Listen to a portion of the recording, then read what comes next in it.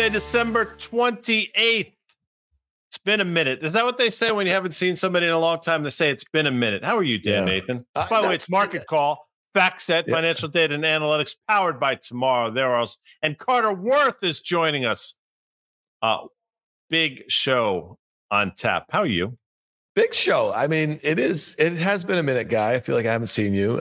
We potted a lot this year. We've done a lot of live broadcasts for the Market Call. We got to give a shout out, not just to our great friends at FactSet who have been with us the whole journey, not just in 2023, but from the get-go in 2021, we've had different iterations of Market Call. And this is what we've arrived at. And we really dig this name, right? I think that was probably a 2022 thing. Obviously, we want to thank our friends at SoFi. Get your money right, Guy. All in one app. And of course, CME Group has been with us all from the get-go also, right? And you know what? Where risk meets opportunity. Yeah, and that's what we're going to do here today. No, well, that's what we're going to do. And quickly, typically when people want to surf, they go out. What I used to do back in the day, we'd surf Mavericks. And that was before anybody really had ever heard of Mavericks. They go Bonsai Pipeline, or they go out to Nazaré in Portugal. Those are the places. As it turns out, the Jersey Shore was a bit of a surfing mecca a couple weeks ago. There were like 15 to 20-foot waves and parts of the Jersey Shore on the back of that storm, which is crazy. I didn't have an opportunity to get down there because my wetsuit wasn't here, but I would have surfed that, Dan. Yeah, you would. I'm actually on the coast in SoCal. I'm just north of San Diego right now, and I just see the whole beach dotted with surfers as I look out across my window here, which is kind of cool here. All right, Guy, we have a very specific mission today. We have a friend of ours who's been with us also from the get-go. That would be Carter Braxton Worth. We're going to do a little our chart, his chart, and we're going to look at these things as we think about some of the biggest macro charts for 2023. As we head into 2024, we're going to be flashing up our FactSet chart. It's really what we're looking at from a trading perspective, and Carter's going to drill down on a few more here. We also are going to take a look at the TLT, the iShares 20-year U.S. Treasury ETF. He's got a really interesting call on yields, and he's been spot on yields over the last few months or so. And we're going to trade it with the options. And we're going to do a couple other things here. So, Guy, should we just bring him in right now? Get it to it right out of the gate here? Let's bring him in. And it's interesting that we're bringing him in at the top of the hour. And we have a TLT chart because, not that I know this, but my sense is there was just some bond auction that didn't go particularly well because the TLT sold off and the S&P sold off. But listen, that's why we're here. How are you, Carter Braxton? How are you? I'm good.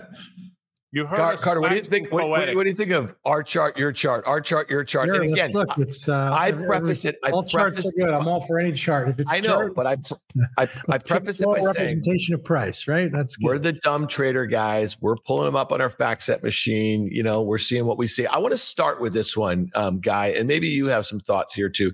This is the S&P 500 versus the 10-year U.S. Treasury yield. It's a 2-year chart, okay? And what I find interesting this year about the SPX, and we'll kind of bang this one out and we'll spend some time on our own here, is that it really is, look at that. You know, we were basically 4,800 to start out 2022. And here we are, we're approaching 4,800 again. But the fascinating thing about the yields, and we know what's going on over the last 2 years in yields, is that the 10-year was at 1.5% or so last time the S&P was at 4,800, Guy. Well, now we have a situation where 5% down to 385 or whatever we got to 382 or something like that. You know, something's got to give pretty soon. Guy, when you look at this chart, what is your trading brain saying?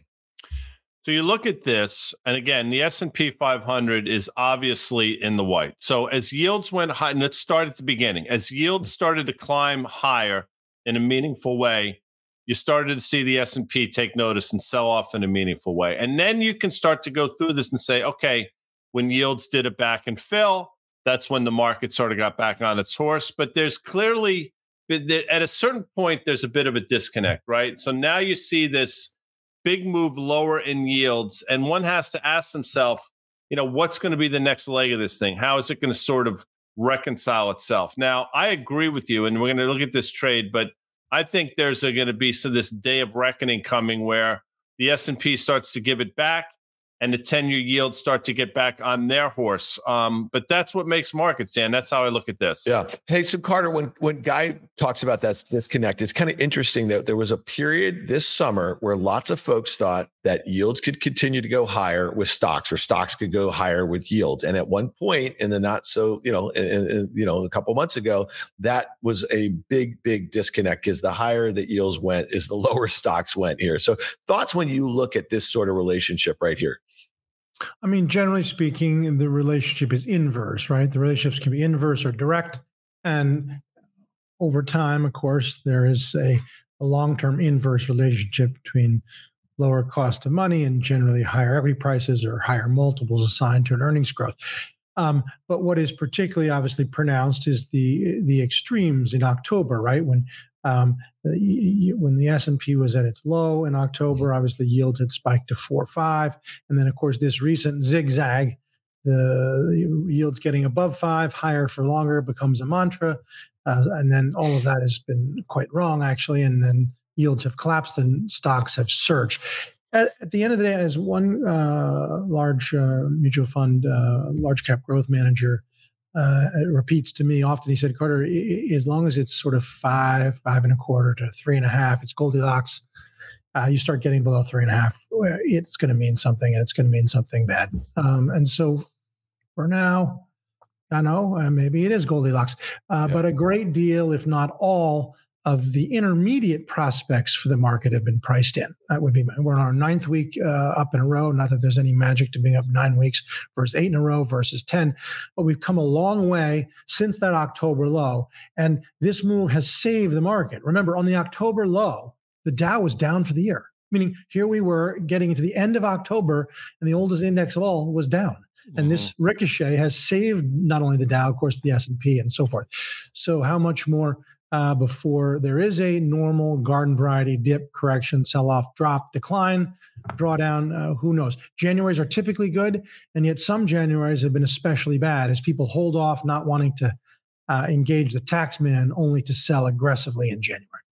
Yeah, Guy, and that's something that's interesting. Let's pull up the S&P maybe, and then we'll do the NDX before we get to yields here a little bit. Because if you think, we've been talking a lot about the concentration, those top 7 or 8 names make up 30% of the S&P 500. They make up 50% of the NDX. And so, Guy, like that sort of idea that you'd be holding onto a Microsoft or an Apple that just made new all-time highs. Some of the other ones, most of the other ones are making 52-week highs. I think Tesla is a bit of an exception, which is, still off of its 52-week and well off its all-time highs.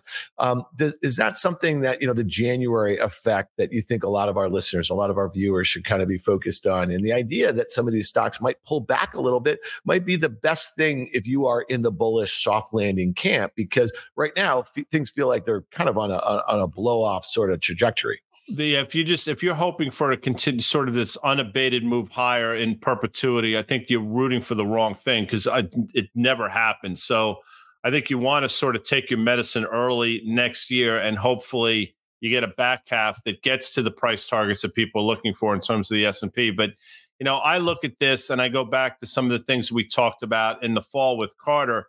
He brought forth those charts that indicated a number of gaps left, and there was one gap to be filled on the upside. We did that a few weeks ago.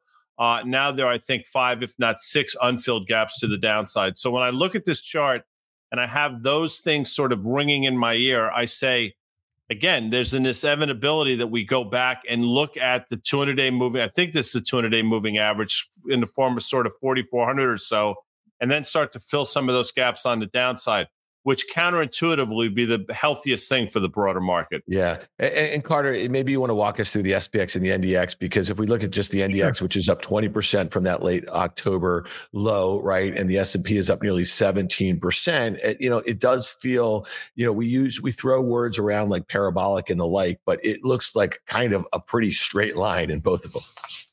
Yeah. And look, you're returning to a former high, which, typically, you'll have to contend with a high before exceeding it, which is to say back and fill or back away. It's not always the case. The semis, the NASDAQ 100 have blown through their highs. But any way you cut it, there are only 3 time frames, right? There's minor, intermediate, major. This is a fairly mature intermediate advance, October 27 to now, call it end of the year, both in terms of duration and magnitude. And so at a minimum, you hedge, you write some calls, you trim, you take some measures. Because the alternative, of course, what about, I don't know, we should double our positions, get doubly long here? It just doesn't make sense to me. But two ways to draw the lines, 1, 2, second iteration, is it going to be, a double top where we struggle and fail? But either way, when you do get back to a former high, usually you back and fill or back away, and I would anticipate that. Yeah. Hey, and again, the NASDAQ doesn't look too different, Carter. I mean, talk us through the index the NDX 100, because if you think about the concentration there. Yeah. Yeah. The index has gone through the former highs. You've depicted it here. Now, I've chosen to make a more definitive conclusion here. Now, let's do this. This is arithmetic. Look at the next one. It's logarithmic. And so that's important. We can kind of toggle, and there's a lot to be said for looking at both arithmetic charts and logarithmic charts. But anyway you slice it, we have the same circumstance. And remember, just to put this in context, the sell-off in the NASDAQ 100 was 37% versus 27% for the S&P. And so the recovery has been greater. But you know that the NASDAQ has not recouped, even though it's making slight new highs, all of its relative losses since that peak in the first days of 2022. Having sold off 37% versus 27%, you have to climb back a good deal more just to get back to even. But I mean, this is the circumstance for equities in general. An important sell-off, a bear market by all accounts in 2022. And then an important recovery in 2023, leaving us now back to where we started.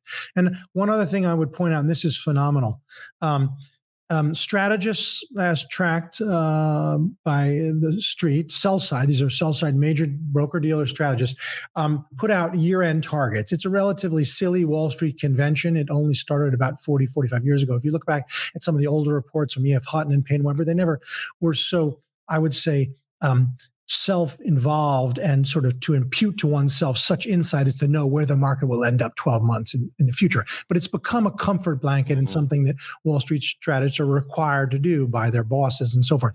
But right now, you won't believe this, the year forward target is basically calling for around 5,000 with earnings on the S&P of $230.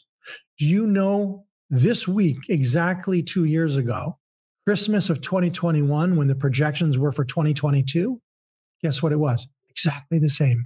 Wall Street was predicting 230 in earnings and basically 5,000. So their prediction for 2024 is the exact same it was for 2022. Like, what do you do with that? I'll tell you what you do. You crumple it up. I should get a piece of paper like this. And then you do this. Poof, it's useless. Love that. I love Carter Braxtonworth. I'm going to say this, Dan. I think still, we're going to look back at some point next year. We're going to look back on December 19th, Carter, when we had that huge reversal day. I think we want to say we might have made a new high in the S&P, reversed lower on pretty significant volumes. A lot of those stocks reversed lower. I still think we're going to go back, despite the fact that we've sort of levitated on a couple of trading days since. We're going to go back and look at that day as sort of a bit of a benchmark that we're going to be talking about for a while. With that said, one of the things that have been really interesting, and maybe it's the new crude oil, as Tim Seymour says, is semiconductors. And you brought some charts with the semis because they've been off to the races. And now you're getting some participation from names that we haven't talked about in a while, like Intel. So let's talk about this. Yeah, so now semis, the setup is similar, but semis have now exceeded their late 2021, early 22 highs. And so one could say, yeah, and there's your answer for the S&P, you dope. That's exactly what's going to happen for the market. There's a leading indicator and so forth. But remember, the semis are still below their peak on a relative basis from the dot-com era, meaning semis are still playing catch-up, having had such an excessive move. I like semis here because of the improvement both at the weekend, and this is happening as NVIDIA has stalled for almost 3 months, and that speaks to the breadth in that area of the market. I like semis over Qs, and I like semis, interestingly, over the S&P. Now, this comparative chart puts in context how much semis are ahead of the S&P on a 5-year, 6-year basis. But again, semis are way below the S&P still from the dot-com peak. Yeah, and I think it's interesting that you mentioned that that NVIDIA really has stalled, right? It had that gap in May above 350, and it spent the better part of the last 4 months between 400 and 500. There's been lots of good results and good guidance, and the stock has not really made a meaningfully new high. But then you have stocks like AMD that are up 60% in 2.5 months. Like to Guy's point, Intel just joined the party, and I want to bring that chart up I had of the S&P versus yields again, if they could do that really quickly. And you know, it's interesting when you think about the NASDAQ in late 2021 topped out right in November when the Fed signaled the pivot, right, towards the raise. So we saw crypto, we saw SPACs, we saw non-profitable tech, recent IPOs. They all started getting killed, right? But the S&P made a new high, right, like a month later or so. And so I think that's really interesting because, again, it's a decent segue back to yields. So now here we are, 2 years later, the S&P is back at those levels. And once again, the Fed has pivoted supposedly, and now they're going to go the opposite way, or at least that's what a lot of investors in equities are thinking. So Carter, when you think about yields and their impact on kind of long duration assets, right, and the like, I think that's the key focus here. But what would happen? I know that you were expecting a drop from 5 to 4. You've even said that you could see lower in the 10-year yield. Where do you see the next move in yields? I know you have a report out on worth charting, because I guess we want to look through it through the lens of the TLT, because I have a trade idea there that I think corresponds with your view, but I think this is really important. You think is enough from that move down from 5% in the 10-year. Right. So again, it's always knowing who one is in the market, knowing oneself, what your timeframes are. I'm in the lower yields camp, right? Which is to say, I think the message of crude oil dropping from 95 to 65, the message in the dollar collapsing, the message in rates dropping from above 5 to 3.7 here, 3.8, is that things are obviously slowing and that there will be ultimately a give back in equities. But on an intermediate basis, this is a one-way train. We dropped from 5.02% in yields to 3.75 or thereabouts. And this is typically where you get some sort of counter trend, right? And you can have both short-term views and longer-term views, which makes sense, just as one can think at any given moment that Microsoft is overdone and one could sell calls, but doesn't mean you sell your long-term Microsoft holdings. And so, again, knowing what your objectives are in the market, what your timeframes are, I'm in the lower yields camp. I think we're going as low as 3 and beyond. But here and now, this unrelenting 9-week, almost 10-week drop from above 5 to now 3.75. I think you start to play for a bump up in yields and a bump up in the dollar, that it's all going to happen about the same time. Yeah, it's interesting. And I mentioned at the top of the show, Dan, it's something, I think there must have been an auction today. I should know, but I don't. But the way the market traded indicates there was. And, you know, I agree. The downtrend is still intact, but that doesn't mean we can't trade up to the downtrend line and even maybe sort of, get through it. I don't know if we're going to test the moving average, but I think even if you believe yields are going lower, which clearly Carter does, over this course of time since October, there have been periods where yields have spiked. And I think we're on the precipice of something like that. So you look at it here, could we test back up to sort of that 3.95 to 4% level in yields? Yes. And you're going to do it through the lens of the TLT.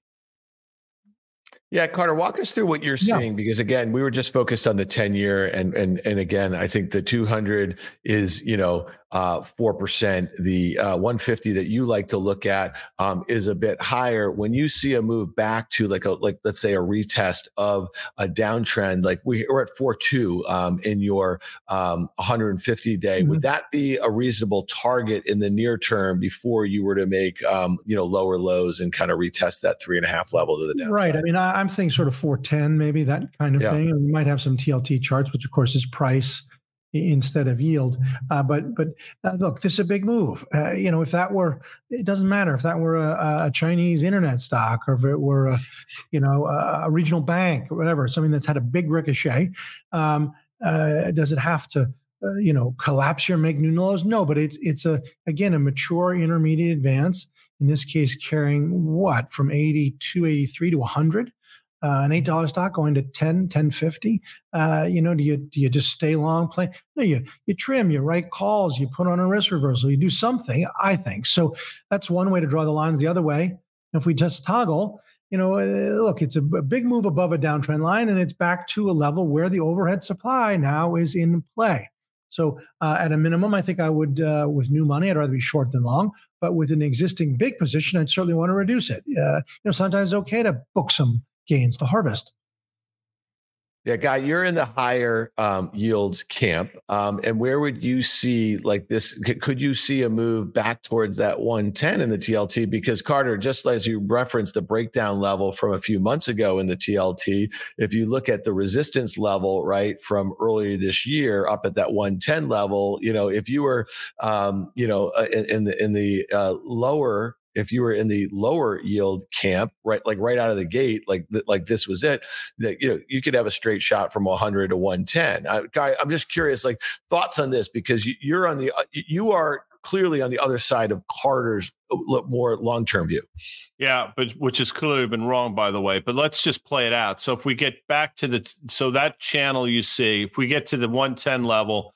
110, Carter, and I don't have the math in front of me, it probably gets 10-year yields down almost to that 3.6 level that you've been highlighting. And I'll tell you, if that's in fact the case, Dan, something is happening in the equity market that I don't think any of us necessarily anticipate. But I'm more in the short term with Carter. So we're going to line up. We're going to part ways at some point, but right now we're going to line up. I think there's a chance that the TLT sells off. We probably get back down to the 90, 91.5 level that I thought was going to be resistance on the way up.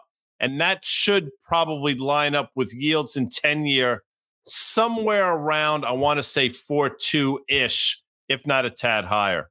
Well, listen, it's funny, Guy, that you said, which has clearly been wrong. I mean, you were in the camp when yields were at 3 that they were going to 4. And then when they got to 4, they were going to 5. And to Carter's point, I think you said it really poetically. It all depends who you are in the market, right? And timeframes are really important. So, you guys could both be right on this one. So I think it's kind of interesting. I look at this through the lens of the options market. When I see Carter's charts and I say to myself, I agree with him. I see a move back towards, if we want to toggle back to that downtrend and how much we've overshot it. If you look and see where that downtrend is, that gets you back towards $90. I mean, that could happen fairly quickly. And options, I gotta tell you, like they look fairly cheap. They're usually very cheap in vol terms in an ETF like the TLT. So I want to look out to March expiration. I want to go along with Carter here. So today when the TLT was trading about $100, I could buy the March 190 put spread, paying about $2.50 for that, buying one of the March 100 puts for about $2.85, selling one of the March 90 puts at about 35 cents. Again, 250 is my max loss there. I have profits up to 750 between 97.5 and $90 with a max gain of 77.5 below 90, and losses up to 250 between 97.5 and 100 with a max loss of 250 above 100. This is really simple rationale here. I am risking 2.5% of the ETF price. I have a max potential gain of 7.5% of the ETF price if it's down 10% in 2.5 months. And I just kind of like the risk reward here. I like the way that everybody from a sentiment standpoint is on one side of this trade here. And I just want to say this, we're going to do a lot more options trades in the new year. As just a matter of principle, when we're doing long premium directional trade ideas using options, we're going to use a 50% stop. So if this ETF, starts to go the opposite way, starts to go higher, right? And the premium that I paid 2.5 is basically cut in half. It gets down to like 1 in 25 or something like that. I'm going to cut my losses here. The last thing we want to do is have long premium directional option trades go to zero. So we want to manage the risk in these sorts of trades. And the flip side of that, if this thing starts going in the direction that I hope it to, which would be lower, and I have a double, I'm going to look to take half off and keep the other half on and let that run and see if it can get down to my price objective down there at 90. And just really quickly, here's my chart on this one. I'm looking at a 1-year chart here. We're at that resistance level, which was that breakdown level from the spring, summer, if you will. And then you see that steep uptrend. If we break that and we go back towards that kind of $90 level, that is a reasonable target for me. Guy, thoughts on that and that time frame of kind of 2.5 months and the risk reward that I'm targeting here? Yeah, I think it's going to happen a lot faster, but you're giving yourself enough time. The back of the envelope math, it's a 3-to-1 for against, but obviously you're going to sort of manage that in between. So, with the stops in place and stuff. I mean, you can get up almost to 5-6 to 1 in terms of, your advantage, understanding the percentages with that 6 to 1, probably a little bit skewed against you. But I think this is going to happen. I think it's going to play out relatively quickly. So that move to 90, I mean, we've seen parabolic moves to the upside. I think you could easily see what we used to call in a business a line job to the downside and get us down there and have a move in yields up to 4.25. So my sense is, my instincts suggest you're going to know if you're right in this thing over the next 30 to 35 trading days. Yeah, and that's trading too. I mean, I think all of us would be in the camp if we were to have yields, move that much higher that quickly. We'd look to be taking the other side of it. Guy, you and I maybe for some fundamental reasons, Carter for just some technical reasons. Let's run through. We don't have a lot of time here. Let's run through some of these really other important macro inputs. Let's look at crude oil here.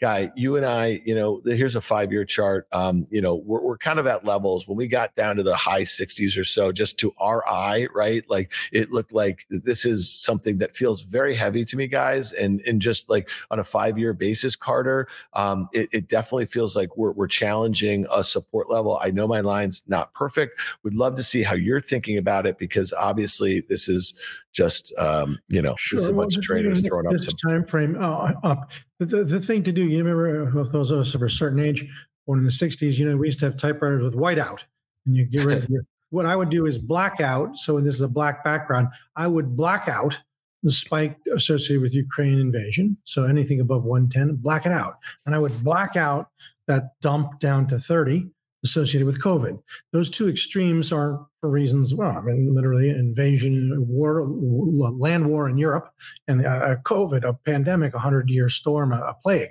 So the question is, if you think of it that way, breaking down here, and that's what's likely in the case of a real slowdown and or more China trouble or just a recession. I mean, you have to think that it's going to be into the low 60s. But let's look at the here and now. 3 distinct rallies, plus 11%, plus 10.3, plus 12.5, all very similar to magnitude and duration. Put in the downtrend line, put in the red arrow. That's how I'd play it. Mm-hmm.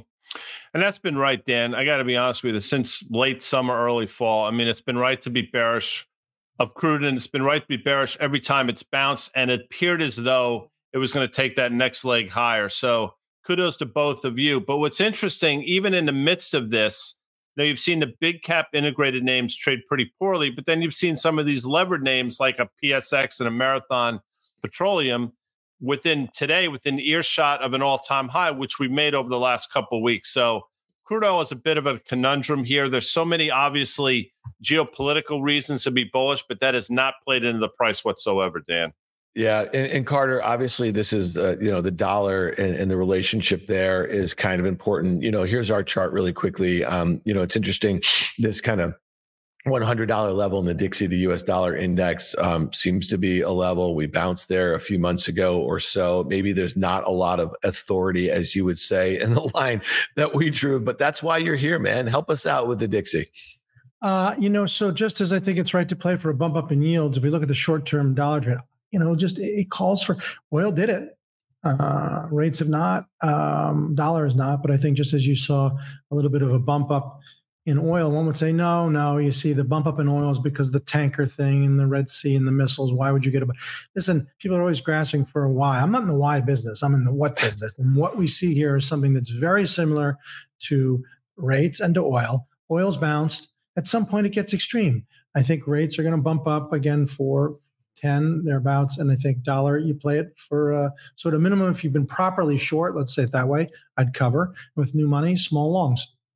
If a dollar does bounce here, gold, which I know we've talked about, which I think made an all-time high today, might be in a bit of jeopardy. And if we fail here, Carter and or Dan, if we fail at these levels again, I might even throw in the towel in 2024 and say it's just not meant to be. But if gold holds in there in the face of what Carter thinks is a bit of a dollar bounce here, then I think we're going to be talking about significantly higher gold, Dan, in 2024. Yeah, listen, you've been right to play this thing on every pullback guy, and I think that what you just reflected is a little frustration at this $2,100 level in gold, and the fundamentals for gold in the sort of environment we're in, it seems like contrary to one of the reasons that a lot of people own gold for, right? And so I'm kind of with you from a technical standpoint, and there's a lot of people who are just opposed to gold for a whole host of reasons, right? But if you took the name off of that, and you told me this is some company developing some great generative AI tool and something like that trades a little expensive to the market, I want to play that for a breakout because that thing has been consolidating now for a few years or so. Carter, talk to us because you've been on this long gold train with Guy also. Thoughts here? I think the arrows speak for themselves. They sure do. Yeah, I mean, here's the thing about it: the movement in oil, 65 to 95, back to 65, is all in the last 6-8 months, $1 This is a 3-year range, and we just pushed above it, and it was called as a key reversal outside failure. It's total nonsense. We're back above it. I think it's going to be one of the best performing assets in 2024. I would also point this out that we know we're coming up on the 2-year anniversary of the market high. So Jan 4, 2022 was the S&P high, and we're essentially there now, and we're about to be Jan 4, 2024. 2 years later, the S&P is unchanged, and gold's up 14%. Gold's beat the hell out of the NASDAQ 100. So since equities peaked, one could have done a lot of things, but the best thing one could have done is been in gold. I'm with you, Dubs. And you know the reasons why I believe in it. In 2022, central banks bought a record amount. In 2023, they acted in kind. I've said for a while that they're hedging. Well, I've said ineptitude, but quite frankly, it looks as though as this Federal Reserve is threading the needle. But there's many chapters left to be written on that front, Dan. But I can't for the life of me believe we're going to fail here yet again in gold. So I look at Carter's chart, and in my belief that it's going higher is further galvanized. Yeah, and just to listen, one of the reasons we wanted to do one market call this week, we wanted to get Carter back on. We wanted to hit some of the kind of the major indices and macro sort of vehicles here because we think the macro is going to play a really important part.